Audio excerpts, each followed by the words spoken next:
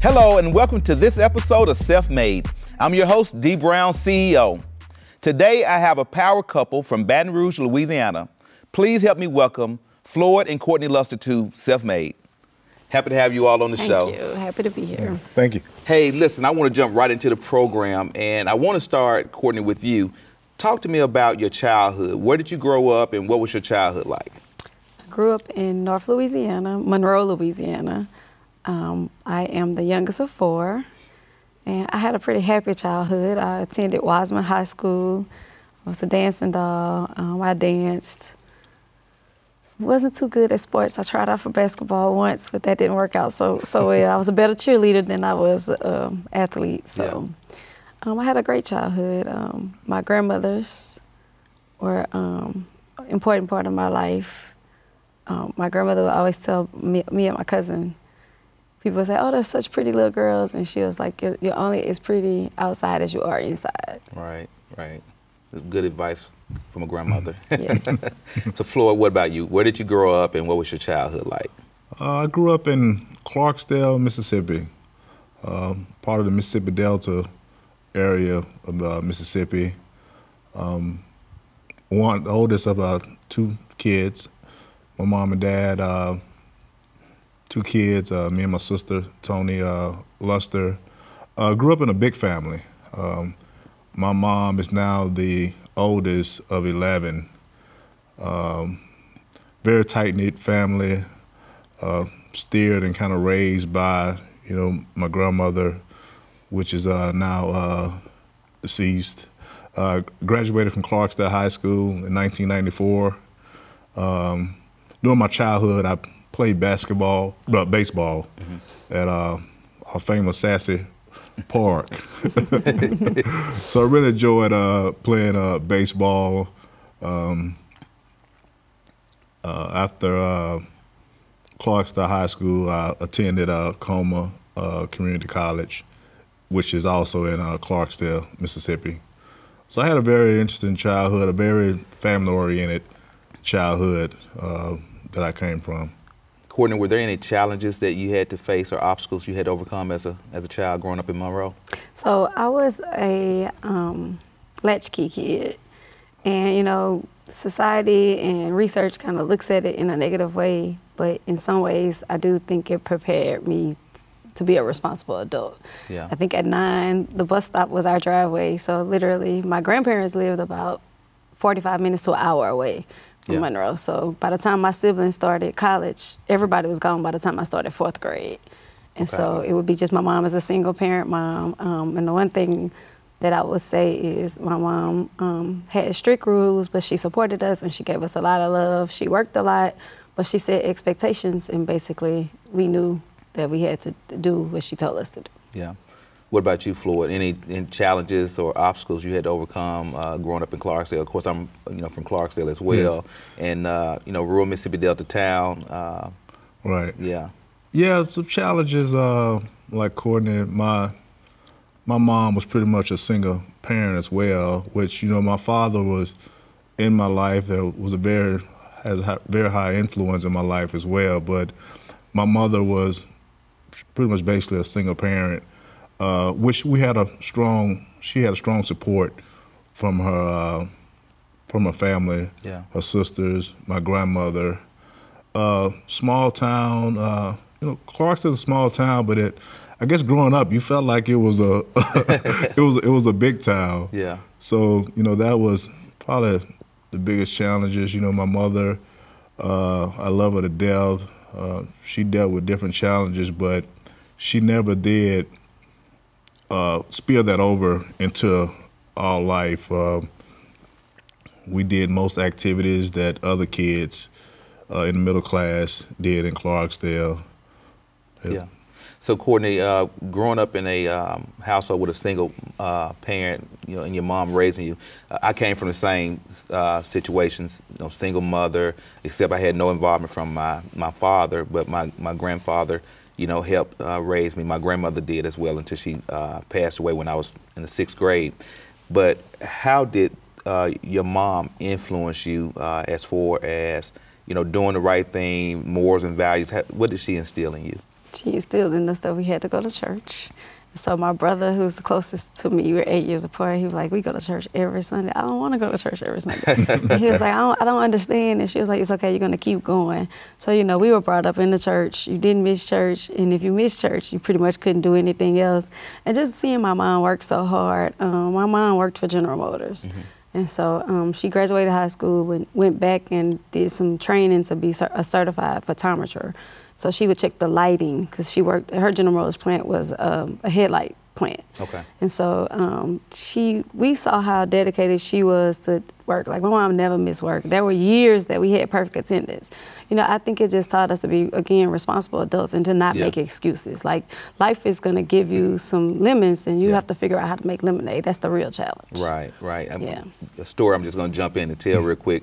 My mom was the same way. She wanted to we had to go to church every Sunday.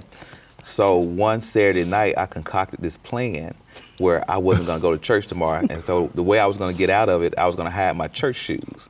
So I hid my church shoes because, you know, that's what we called them back then because that's the only time you put them on. Right. So I hid my church shoes. And so the next day, we looking for the church shoes. We can't find them. So I'm thinking, okay, I'm out of this deal today. So I had to wear my tennis shoes with my suit to church. Now it's fashionable to wear tennis shoes with a suit, but back then I was embarrassed. But Floyd, what about you? What did your mom teach you about life? My mom taught me about life, like I said, God, you know, religion was very important. We went to church every Sunday school, and sometimes what we call it, night church, when you went in the evenings. And education was very huge in our family. My mom, fourth grade teacher. My aunts, most of them were in the education field, whether in education administration or high school, middle school, elementary school teachers. So education was very, very important. You know, I just remember all my cousins coming back to my grandmother's house after school. Everybody had to get to that kitchen table and do your homework. Yeah. That's first, before you went to grandmother's kitchen to eat dinner. So she really instilled education and religion. Okay. So Kourtni, what about high school in Monroe? What was high school like? High school was exciting in Monroe. I will say that I had some really good experiences. I danced for my high school, and one thing I remember that kind of impacted my life the most was, and this is really going to date us all, I was in Future Business Leaders of America, and in North Louisiana, the area high schools would get together and pick a high school senior and a junior to participate in Leadership 2000, because this was in the mid-90s. So like 92, we were members of Leadership 2000. Right. And so now here we are, fast forward 2022. I learned so many things. Like we went to different businesses and we got to like spend the day with the CEO or spend the day with the manager. And we learned like how businesses work, how people communicate, how business deals were made. And we did all kinds of industries. Like we did plants, we did other schools. We actually went to the Chamber of Commerce, and there was a business symposium, so we got to see different businesses.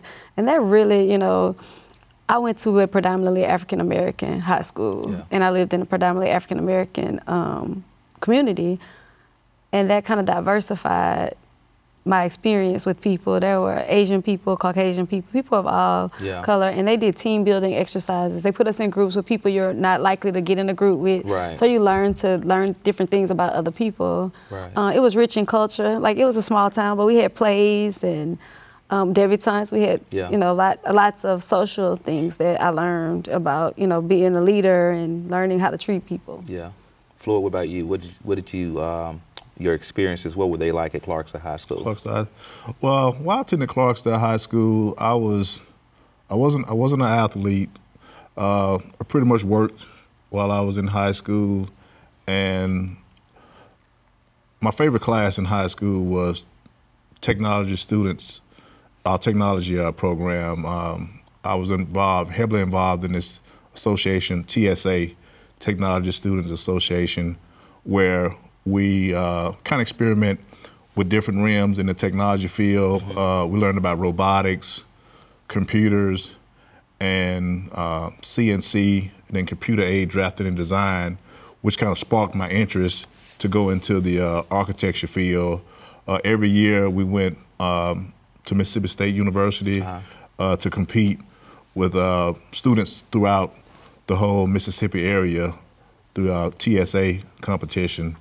So, big part of my high school career was, my academics. Yeah. And I worked part-time at Kroger supermarket. Right. So I also helped my dad out at the family store. Yeah. As well. Okay, so that's where you learned your work ethics. Correct. My work ethics. Correct. So, Kourtni, you graduate from high school. So, take me through your college journey. I graduated high school, and I immediately started college. My oldest brother had gone there, so first few days I was a little homesick. I literally had never slept in a room with somebody that I didn't know. My college roommate was, that first semester, she was a senior, because during the summertime, they kind of have to pair you with whoever's living on campus. Yeah. And I will say that probably was the best thing that ever happened to me, because she kind of let me go for a minute, and she was like, hey, I want to talk to you about some things. Yeah. And she's like, I think that you went from not being sure if you want to be here to like, now you love it and you're having a lot of fun, but you kind of have to treat this like a job. Like, I hear you talk to your mom, she seems really supportive. You got to treat this like it's a job. Yeah. And so she would go to the library every day, and that became my routine. Yeah. I enjoyed all kinds of partying. I've always been a social butterfly. So she taught me how to balance it. I would go eat, go to the library, and my friends, but back then we had cell phones, but we could only talk at nights and weekends because my mom was like, you're not gonna be roaming on the phone. So my friends knew that I had a special seat in the library, so that was like my office in the library. If they wanted to talk to me before 9, that's where they could come. And it taught me to put my priorities in perspective and know, like, if it's something you want, know that you have to work hard for it and you have to have a plan. Yeah. Because you either plan to fail or you fail to plan. Right. It's good. Yeah. Good point. So, Floyd, what about you? Take me on your collegiate journey. Oh, my collegiate journey was very exciting. Upon graduating from Clarksdale High in '94, I attended Comer Community College. Started there after graduating. Served as SGA president while I was at Comer Community College. Very exciting times there. I actually orchestrated and planned the first Greek show at Comer Community College while I was SGA president, and that was an experience because I'll never forget Ms. Gooden, who was over student services at Comer Community College. I said, Ms. Gooden, we ought to have a Greek show. She said, Floyd, get it done. So what I had to do, I had to go out and find the Greek organizations to come out in steps. So I went to Delta State University, talked to different Greek organizations there, went to Ole Miss, because I had to find some colleges and universities kind of close vicinity of Clarksdale, because I knew they had to drive there and drive back. Went over to Ole Miss. So at the end of the day, we had some Greek organizations come in from Ole Miss, Delta State, and Mississippi Valley State. Very huge event. So, and we got it done. And 1996, I graduated from Comer Community College, transferred to Southern University in Baton Rouge, entered into the School of Architecture, graduated there 2001. While I was at Southern University, I was a member of Kappa Alpha Psi fraternity. I was initiated Alpha Sigma chapter in 1997 and graduated 2001 from Southern University. Okay, so answer this question for me. Oftentimes, I know statistically, African-American kids test below college readiness on standardized tests, and that tend to impede them from continuing their education. How do you feel, though that may not have been the case for you and why you went to Comer Community College, but how do you feel that Comer prepared you for that transition to a four-year university? Comer prepared me, and just to go back for Comer Community College, it was always a family tradition to attend Comer Community College first, no matter what. I think my grandmother had a saying, you was going to ROTC, right out to Coahoma. Yeah, so it prepared me in a huge way for attending Coahoma, because I was able to get a lot of my core classes out of the way, like my psychology, biology, college algebra.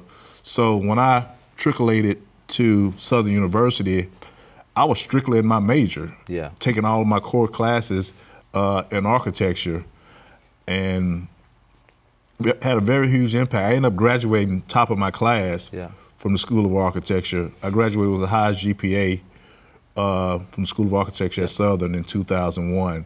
So Coahoma was a huge benefit. Yep.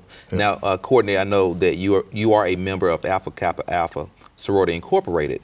Talk to me about the work that you all do in the community and how you help to impact lives through the organization. There's lots of work we can talk about.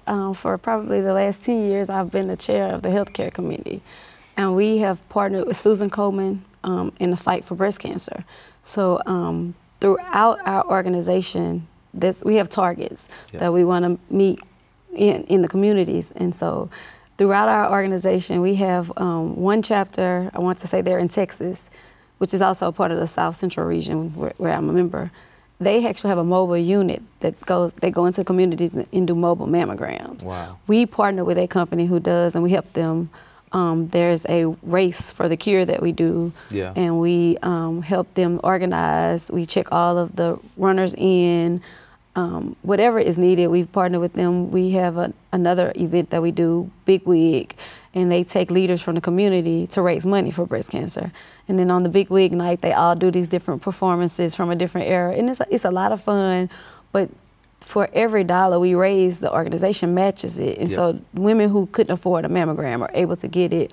Women who have metastatic breast cancer and they need support because there's so many steps to the care that they receive, we provide financial support. We give Uber cards so if they need transportation back and forth, they get it. We do community health fairs. And we do them in our communities, and we kind of target heart disease, diabetes, lots of illnesses that affect the African American community. And we just try to teach people so they become aware, and we teach them prevention. You know, like you don't want to wait until it's a problem. You want to be knowledgeable so that you can do those things you need to do to help you not have that problem. And as far as schools, we also have a program with youth that we help them with college. We do virtual college tours. We help them complete FAFSA forms, the financial aid form that all students have to complete to get into college. We keep up with the dates. We remind them about ACT, and we give a huge scholarship, several scholarships, but one of them is the bigger one, to individuals who write an essay and come and interview with us. And, you know, it's a lot of fun to give back to those kids and watch them. Some of them enter the program when they're 12 years old. And then when they're seniors, it's like kind of like your own little nieces and nephews that you watch matriculate. And we know that they're ready. And I think that, you know, we've lost our village, but that's what we need. We need organizations to step up, to have people who are responsible, who can influence those kids in a positive manner. We all complain that, you know, society is not where we want it to be with our children, but what are you doing? Right, we have to all do our part. We all have to do our part. You're either part of the problem or you're part of the solution. Right, and so I know you are very passionate about healthcare, and you run your own medical practice as well. So give us the name of your medical practice and why you're so passionate about healthcare. The name of my medical practice is Healthcare First Medical Clinic. It's a rural health clinic. It's in a small area. I am passionate about healthcare because I feel that people who know better do better. And sometimes a challenge for people in rural areas or even people of color, you have to meet people where they are. Like I had a patient forever. She never knew that diabetes and glucose was the same thing. She would say her sugar. And so when people would say, well, you know, what is your A1C? And she was like, well, what is that? You know, just making sure that people are knowledgeable about their health conditions. They know what to eat. They know what they can do to help themselves. You know, like we don't understand that everybody doesn't start from the same place, but whatever you could do to help somebody get where they need to be, it doesn't matter because we all have a common goal, and that's to be healthy and whole. And so, Floyd, you own the Luster Group, and you started out in architecture. So talk to me about the Luster Group, but before you get into that, what led to your transition from architecture to now you are a general contractor, correct? Correct. Okay. What transitioned me from architecture to construction? The firm I worked for, CSRS Architects and Engineers in Baton Rouge, Louisiana, they kind of started off as a traditional architecture firm, but they slowly transitioned into construction management and program management. So during my duration there, I was always in the field observing construction, and I kind of took a liking to that portion of the field architecture because, you know, it always stimulates into construction. So that would kind of transition me over to the construction arena. Yep. And so tell me a little bit about the Luster Group.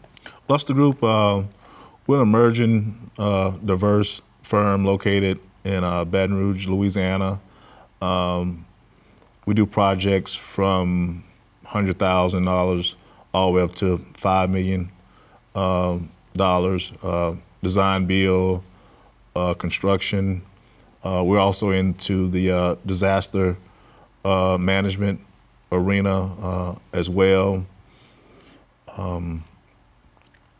I've been in business since 2010, over 10 years now. So, yeah. So, Kourtni, now my mom is a registered nurse, so I understand, you know, the nursing component very, very well. But you took that next step to say, I'm not going to just be a nurse, I'm going to be an entrepreneur and still provide my services on a bigger scale and impact more people than I can do as just an individual nurse. What led to you making that decision? I worked as a director of nursing for a nursing home. And frequently, the doctors will come to see patients like once every 90 days based on our regulations. And one of the doctors would say, like, how do you remember all of this? How do you know everything? He was like, do you know what a nurse practitioner is? And I was like, kind of, sort of. And he was like, I know Southern, that you graduated from Southern. And he was like, I know that they have a program. And he was like, you should look into it. So I did. Yeah. And, you know, I looked into it and I had planned to enroll at Spring. And he showed up one day. He was like, I've been thinking about it. I wrote your recommendation letter. So from that recommendation letter, I went on and I got a master's and became a family nurse practitioner. And then eventually in 2016, I got my doctorate. So I have a doctorate in nursing practice. So how, I guess, the transition from being a nursing director and working for someone else to running your own organization, what was that transition like? It was a good transition. I learned as much as I could. Dr. Ronald Andrews is my mentor and a good friend of mine. And his father was a physician in Houston. And so he came with a lot of knowledge, more than just how to assess and treat a patient. He knew the business side of it. And so learning from each one, each group, I was like, you know, I really think I can do this. Sometimes when you're in larger groups or larger facilities, you can't care for patients how you need to care for them, just because obviously larger facilities have to have stricter and different kinds of rules to manage everybody. Right. So I wanted to be somewhere where I was accessible to anybody. Like, if you can pay, great. If you can't pay, we'll figure it out. Right. So we have a team, and my team works hard that if people are indigent, we help them get in the state facility program, or we help them apply for indigent plans. You know, we don't let money be a factor in their care. Like, so many drug companies offer patient assistance programs, and like the income levels are up to $120,000 for a family of 5. Yeah. So people think that they can't afford it. They just don't know that there's resources, and we bring the resources to them so that they can get the kind of health care that impacts outcomes and improves their life. Right. That type of work definitely impact lives. Floyd, I want to know from you briefly, working at a large engineering architectural firm, and you decided to go out on your own, what led to that transition? What led to that transition? I come from a family on my father's side of entrepreneurs.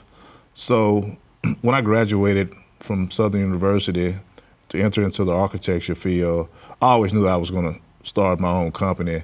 It was just at what point do I do that? So I gained as much knowledge from talking with my different mentors about just gaining the knowledge, as much knowledge while you're working, in order to prepare yourself for that transition. So after 10, 11 years of working at an architecture firm, I just decided it was the time to transition over to start my own company. Well, the work that you all are doing in your community is very, very great work. I will say this as we kind of wrap the show up. You know, most people are afraid to take that leap of faith from being, you know, an employee to running your own organization and having the responsibility of making payroll and, you know, being responsible for the people's lives in terms of your employees and their families. And so that's a very major step, and you guys have done it and been very successful at it.